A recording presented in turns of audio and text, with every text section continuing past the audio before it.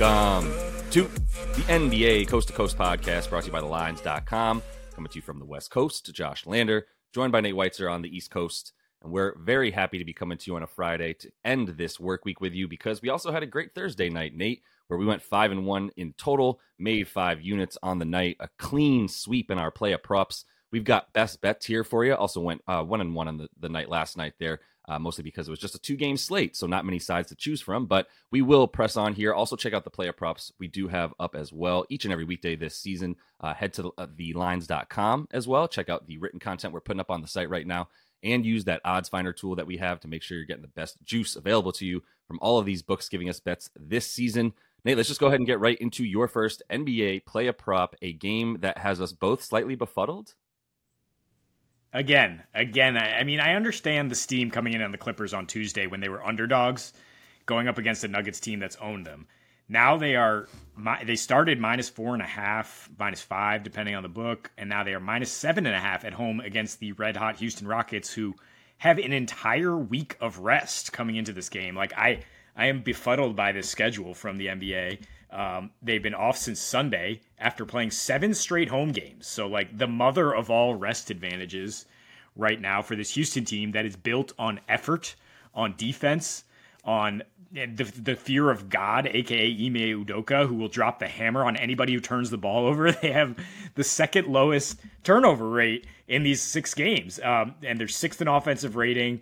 They are number 1 in net and defensive rating. They're just absolutely buying in, as much as I hear that cliche. But for a team that like led the league in turnover rate last year to suddenly be taking care of the ball like this, Fred VanVleet, Josh's adult in the room, is taking control of that offense. And like, look, this is our brand now. We are fading the old overrated teams, at least until proven otherwise. Like, might be off that with some other teams, but I am still not buying the Clippers. Certainly not as favorites by 7.5. So I am confident enough to put a full unit on this, certainly on the spread. I think you can also put a half unit on the Rockets with the under here, which is at 218.5, been bet down a little bit, but you can still get plus 250 parlaying those two, because there's definitely some correlation here, right? I mean, Rockets are playing at the 3rd slowest pace in this success span. The Clippers are the 4th slowest team since adding Harden. They're also 26th in offensive rating and turnover rate.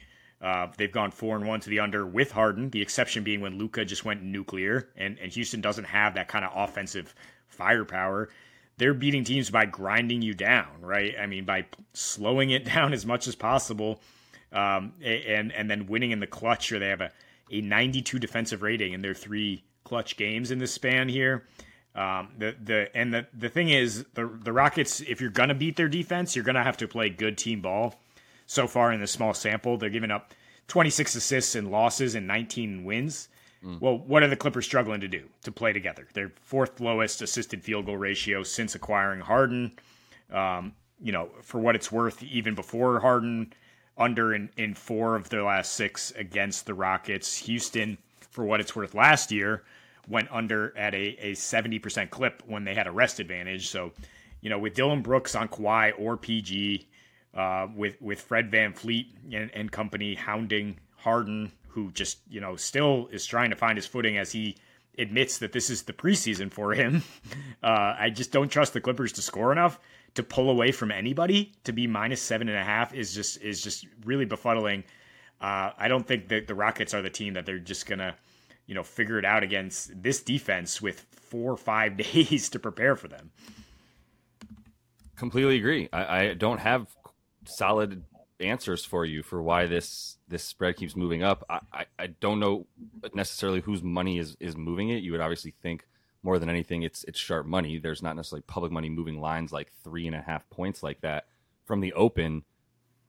But I'm a huge Rockets believer and a huge Clippers detractor. So this seems pretty easy.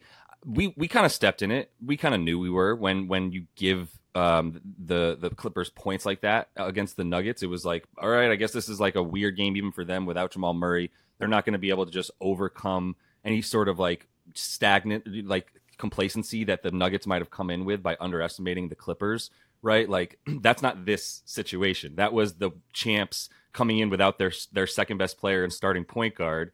and playing a team that was like had really nothing else to lose. They've gone 0-4 in their first 4.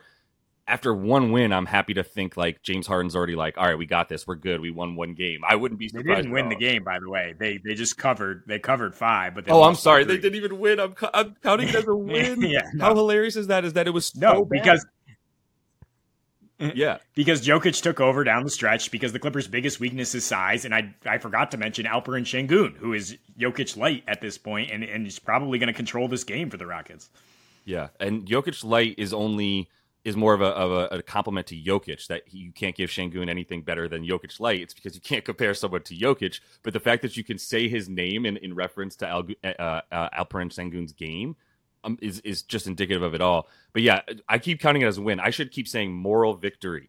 The moral victory that that the Clippers enjoyed was still, a result of like a complete contextual situation for them that worked out. This is like we just keep getting more value on the Rockets. Like I'm hitting them a little bit at plus 250 on the money line, as well as putting like a full unit on them to cover this game. So this is a great find. We talked about it before we even started recording here last night. You were like, I'm taking this, and it just keeps going up for us. So I'm glad to let you have that.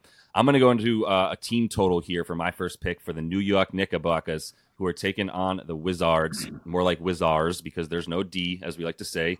They play really fast, and they don't play with defense. 27th defensive rating, and the fastest pace in the league. They allow 123 points per game, which is third most. So I went with over 115.5 for the Knicks, plus 100. It's even money on DK for a full unit. I think this is like a really solid game to look back and go, we have like a number of really nice use cases for exactly what's probably going to happen versus the Knicks when you can't get defensive rebounds, you can't stop anybody in the paint. You're just Swiss cheese down low. I mean, honestly, the Spurs aren't even Swiss cheese down low nearly as much as the Wizards are, and they still handed it to them, gave them 126 points to the Knicks. The Spurs, these teams like the Spurs, the Hornets, the Hawks, they're highly comparative to the comparable to the Wizards that they're going to play tonight. We're talking about teams that play really fast, that don't play defense, that can't really protect the rim very well, despite the fact that Wemby's out there, by the way. 29th in defensive rating for the Spurs, which is like we said, basically all these teams are bottom 5 to 10 in defensive rating, all top 5 to 10 in pace, and giving up above 120 points per game or so. That's what they did against the Hawks, scoring 116, 120. So the 115.5 points is a really nice, like, little small bar that they definitely hit when they play these fast-paced teams, and you get value on things like the over or Knicks points, because you think of them as a slow, choppy team, because they kind of are. In terms, they play at the slowest pace, and their half-court offense can be choppy because it's heavily reliant on guys to just create their own shot off of space or create enough to get another guy a shot, as opposed to letting the ball move. It's not that often that it's like a ball moving around the arc kind of possession for the Knicks. It's a lot more of them, banging down low. They get a ton of second chance points. We know that. They limit your second chance points. They will get points off of turnovers from their bench, especially because that's when you get IQ out there and guys that want to push the pace a little bit more for the Knicks. So all the fast break points they want are available. The Wizards are 30th in defensive rebound percentage. They are bottom 5 in allowing points in the paint, etc., allowing second chance points to their teammate, to the opponent. That's what happens when you don't get defensive rebounds. The other team will get a lot of second chance points. So there's a lot of bloated stats out, prop lines for the Knicks players out there that are like a little bit scary because someone's going to have to do it, but it could also just be a blowout to where by the end we've got like Deuce McBride as the dude who's scoring like 7-ish points in the fourth. Yeah, I mean, the Knicks do tend to play a little faster and score more on the road, right? So that is a better environment than if this game was at MSG. And if you look at Washington at home, they've only held one team below 124 thus far, and that's the Memphis Grizzlies, who we like to say the offense-starved Memphis Grizzlies. So, yeah, it is kind of fits into what we're saying about Washington, that this season is more of a fashion show than an actual competitive NBA season. And when they're at home, apparently, they just like to try to get their points with Kuzma and Poole leading the way, and they just should be roasted by Jalen Brunson and company on the other end. I for what it's worth, I'm putting Knicks in a couple money line parlays here tonight. I think the Lakers also good for a win with AD coming back against Portland. Celtics, you got to watch for their injury news, but Toronto looked awful, one of the only teams to not score them very much against Washington. And if Cleveland has their guys, I think they handle business. But we'll have to wait on all the injury news for that before we make any picks. My second pick here is a same game parlay. And don't roll your eyes, because I know that was the only one we didn't hit yesterday because Bam got 7 rebounds, not 10.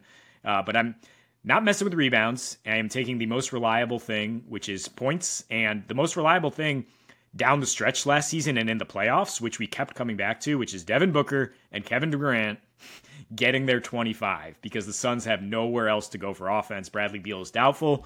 We saw what happened in their last game. Without him, they had 31 each against Minnesota's league-leading defense, and they combined for 75% usage, which is nearly taking every shot for the starting lineup. Grayson Allen might get a couple. I think Nurkic was scoreless for most of that game.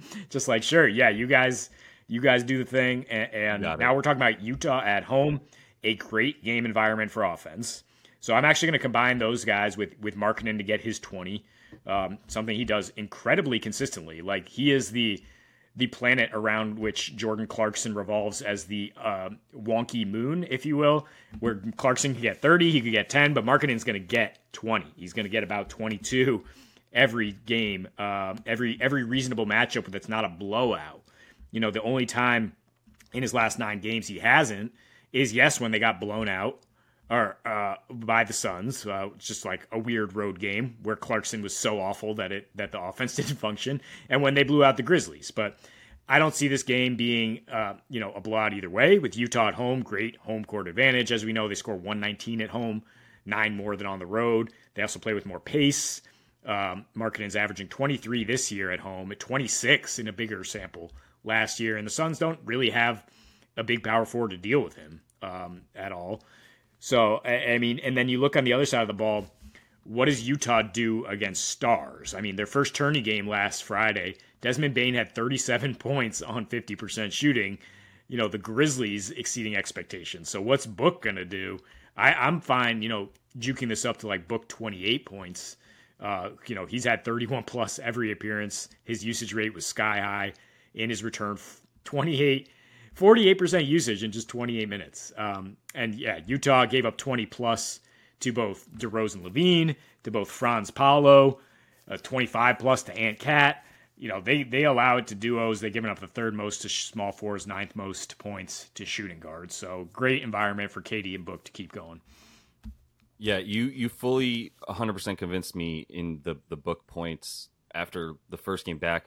I don't know if his mindset changes, but my thought in the first game was like, maybe comes out and dimes up and is like, yo, I'm the point guard on this team. Like, nope, 48% usage. I am shooting. I'm shooting all of the time. So fine, that's the game plan. Maybe they'll build a little bit more defense around them. Probably not. 237.5 total feels pretty right in Utah with this Suns defense that just, it's not the focal point of the team. So I'm going to close out here with a little parlay where I get the Sacramento money line, which, they're pretty big favorites here against the Spurs, I believe 8.5 points. So the fact that I'm getting like a minus 300 and I'm parlaying it with an alt over of this game at 234.5, 238.5 just scared me. And that's what it got bumped all the way up to for the total. So I wanted to get it down a little bit. And I do believe in Sac to win this game. No shade to the Spurs. We'll see who does fully play for them tonight. But plus 106 on your money for that parlay right there. I thought that was really good odds for them to win and this game to have a ton of points in it.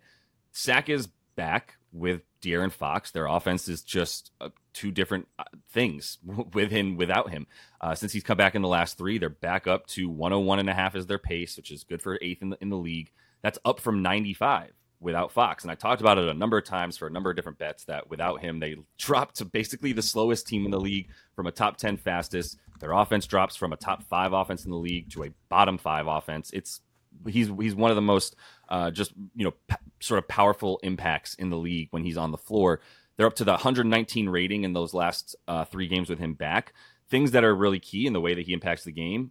16.5 made threes, which is good for 4th in the league. Guys like Keegan Murray raising their 3-point percentage up tremendously, including Kevin Huerter falls into that category as well. Both of their 3-point percentages jump up with Fox, who's just giving them shots because not no one can stay in front of him. There's a lot of talk about other people being the fastest player in the league in transition, and like still going to say I'd rather have D Fox in transition with the ball in his hand than pretty much any other point guard. But I digress. They also have number one in assists, and that's where SAS, the Spurs, are super vulnerable in terms of giving up assists to the other team. They allow the most points off of turnovers as well. Incidentally, the Spurs are fourth in assists as well over the last 4 games, which is pretty impressive for them because they are a young team moving the ball nicely. So they're doing some things right, but defense is where they're just continuing to be porous. Like, yes, Wemby's going to get his blocks coming off of his guy and swatting, other guys' shots away. But like their defensive rating is still 29th. They're still playing at the 6th fastest pace, allowing 124 points per game. So I think the Kings are just going to continue to run all over them. You'll probably see a lot of reserves by the fourth quarter is my guess. The Spurs have had some random games of hanging around with teams, but like they're going to try to play the same way that the Kings play, and the Kings just do it roughly 10 times better than them. Yeah, Devin Vassell's out, and I think Trey Jones is doubtful for the Spurs, which scares me a little bit about the overall total. Yeah, I might try to lean on this as a Kings total with the win. I think they absolutely will win, and I might get some bonus assists in there because the way I look at this is like we targeted Sabonis when he's facing like a center that can bully him or that can play solid defense. I think he's going to take Wemby to school here, and you talk about the Spurs giving up assists. It's because you have to move the ball around, right? You're not just going to like go right at this lanky dude, but you're going to get him spinning around like a top because he doesn't understand NBA defense yet. He doesn't understand team defense. There's not much defense around him. What, Sohan's going to be playing point guard and guard and matched up on De'Aaron Fox at times? Like, this is going to be an absolute disaster defensively for the Spurs. So I trust the Kings to keep scoring. What their low this season is 114 with Fox, and they have around 130 in four wins. So I'm fine parlaying like Kings 123 with the win rather than the total. Because when the Spurs lose, they lose really bad right now.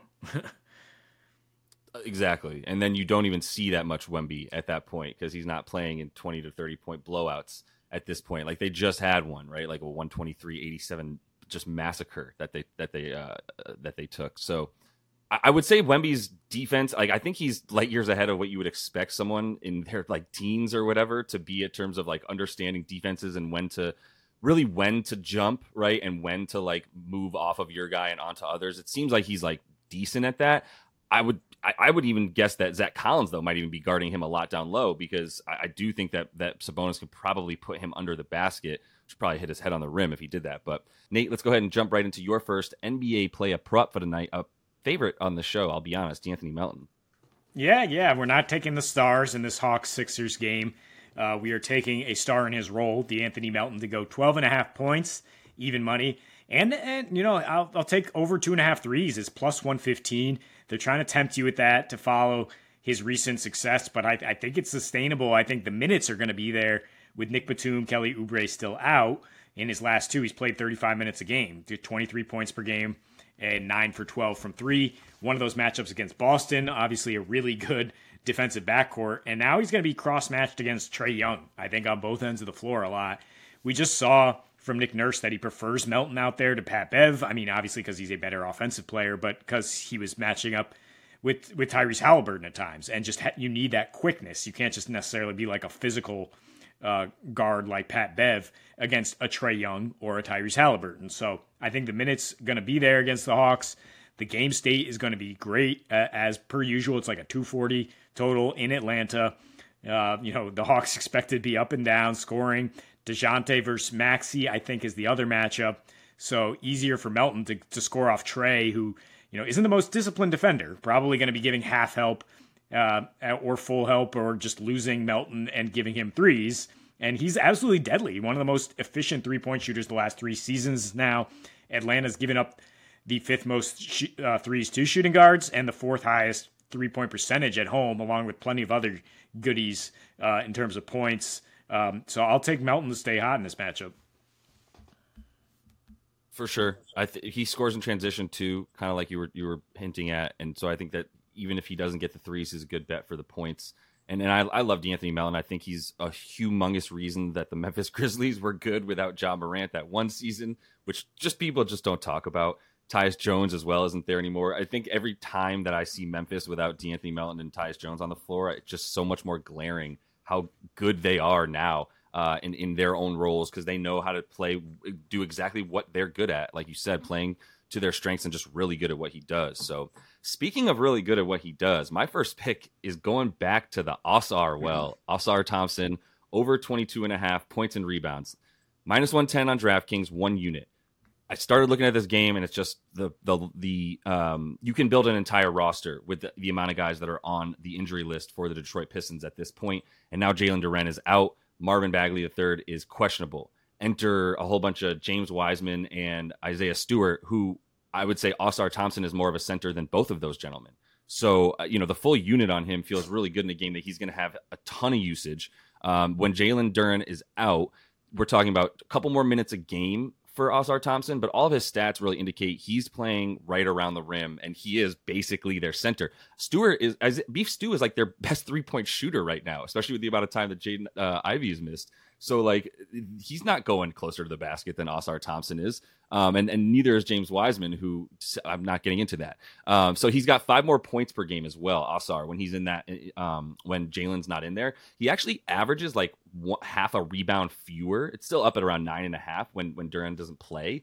It's also like indicative that like the other team is now able to box him out and like focus on him a little bit more, but the usage and the minutes just stay so high for him at this point, like up around 35 minutes a game in this situation, that like with the amount of rebound chances that he's going to have combined with his incredible rebound chance percentage, dude, like on the rebound chance percentage, he's got like some of the strongest hands out there, up in the top 10 with that as well. So without Jalen Duren in the last 2 games that he's missed, which is these past 2 for the Pistons, we're getting a couple more rebound chances per game for Ausar. So it all works out in a situation where the Cavs are very good at guarding your big man. Actually, I haven't even really been that good this year, because really Jared Allen hasn't been able to stay in the game long enough to be his dominant self. And Evan Mobley is doing well in his own right for his own stats, but it's not like he's able to like box out a guy like Pogo Sticks here. So they're giving up they're in bottom 10 in terms of limiting their opposing small forward in points and rebounds. They're also just bottom 10, either 10 to 15 in both rebound percentage and their opponent rebounds per game on the season, which is wildly not confusing. It's just a little bit surprising when you hear it for the Cavs. Yeah, we talked about this a few days ago with the Cavs, is that Isaac Okoro out.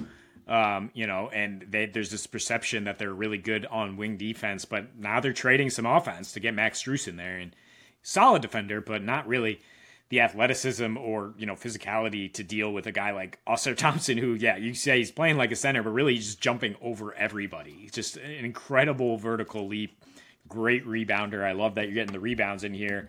If Donnie Mitchell and or Garland are out, I might just go pure rebounds, because I don't know. This just might be like a gross game, Eastern Conference game.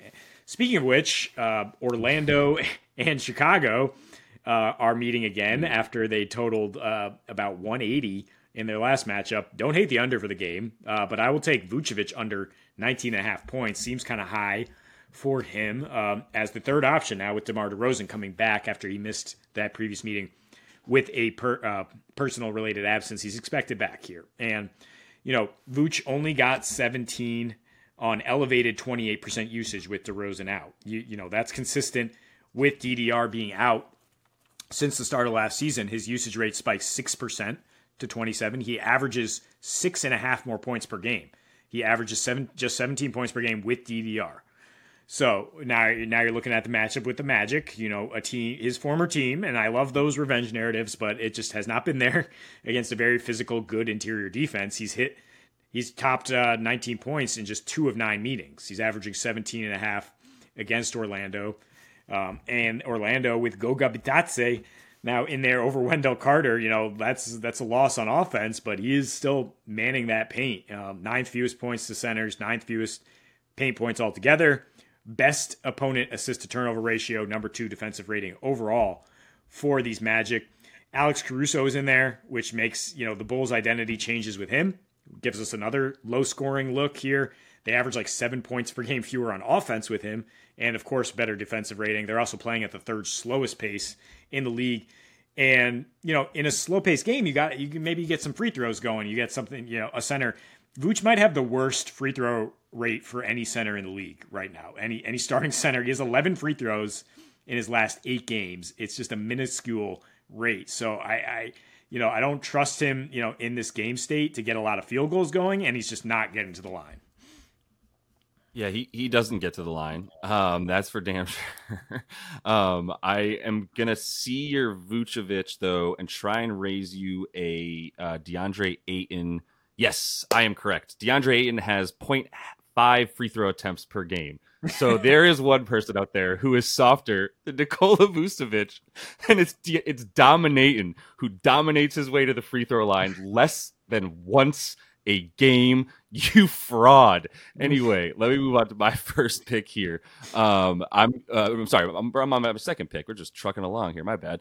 I'm going with a little double parlay, man. So I want to take the J Randall double. It's minus 155. That's how I came into this. The other two are just sprinkle in there to get you a nice plus 144. So we're going the triple double parlay. One for J Randall, one for Joker, and one for Giannis. So like, Joker, do I need to talk about Joker and doubles, or we can move on from that one? Okay, a double at least in every single game this season. Giannis, also only 3 times that he has not gotten a double this season for Yanni Boo was against 3 of the best rebounding teams in the league. And yes, I mean the Detroit Pistons, against whom he had 9 and 22 minutes before getting ejected from that one. And then the other 2 were the Knicks and the Raptors, also the Heat in there. So like those 4 games, really let's say 3, because he had 9 and 22 minutes against a top 10 rebounding team in the league in the Pistons. And now, we get a pretty good matchup for him, as we know tonight as well. So for J Randall though, like I just wanted to figure out how he's going to do his thing against the Wizards tonight. And like what I mean by that is J Randall picks and chooses how he wants to play each night. Sometimes he just really wants to make sure that he can get a rebound over you. Sometimes he wants you to know that he can get 25 on you. And with the Wizards, it's really like kind of glaring how like they're just so soft down low. Sorry, Daniel Gafford. I think he's very important to the team. But like there's a reason that they're so bad down low this year is because he's really it anyway. Like Kuzma's your power forward. He ain't banging down low on defense. So that's a reason that J Randall's averaged so many rebounds, about 12 boards against this team over his last 5 against Washington. So and that includes all the games with Kuz in there. 17 rebound chances per game for J Randall, and that's actually increased over his last 4 since he started like not trying to assist anymore. It's a really funny just like stopping point for when he was like first 6 games this season was like, I'm gonna assist. Had like a bunch of assist chances per game, and was diming up at about 5 per game as well. And like the shooting was down, everything. Then the shooting came back, and then when the shooting came back, he got his swag and went back down low. And started getting double-digit boards once again over the course of the last 5 games. So with the way that he's playing, with where he's playing, and how much he loves to just sort of be down low, points in the paint against this Wizards team, like he hasn't always gotten that many points, and he hasn't always had to because there's been a lot of blowout wins for the Knicks against this team in the last couple seasons. So that's why he's only averaged like 17.5 points against them. He's had a couple games where he's like below 17 points even. So it's really the rebounds where he's like 16 boards, 15 boards, 4. Like you look at it, the game log for him, and he's just grabbing everything against them. Mitch Rob is now up at 11.5 boards. So it was like, obviously he's a great candidate, but it's really just him versus Daniel Gafford, and then J Randall left to do the rest. So easily, obviously 10 points is not anything you're worried about, but it's the 10 boards is what I'm focused on for him. And I think this is a great opportunity for him to keep getting a lot of them. Yeah, I mean, Washington's fastest pace in the league and giving up the most rebounding opportunities while they take plenty of bad shots and playing some Kyle Kuzma at the 4. So, I would say Randall is the weak link here in this parlay, but no, in the matchup, like I do trust it because of the game state. And I mean, maybe Giannis would be the weak link if Charlotte and Milwaukee play one of those like 140, 130 games and just nobody misses. But I mean, the Bucks really need him to come in and swoop in and get boards. We saw Dame come back from the calf injury and light it up. Maybe Giannis comes back from a 1-game absence and just dominates the way he has been. So I think it's a pretty good conservative parlay.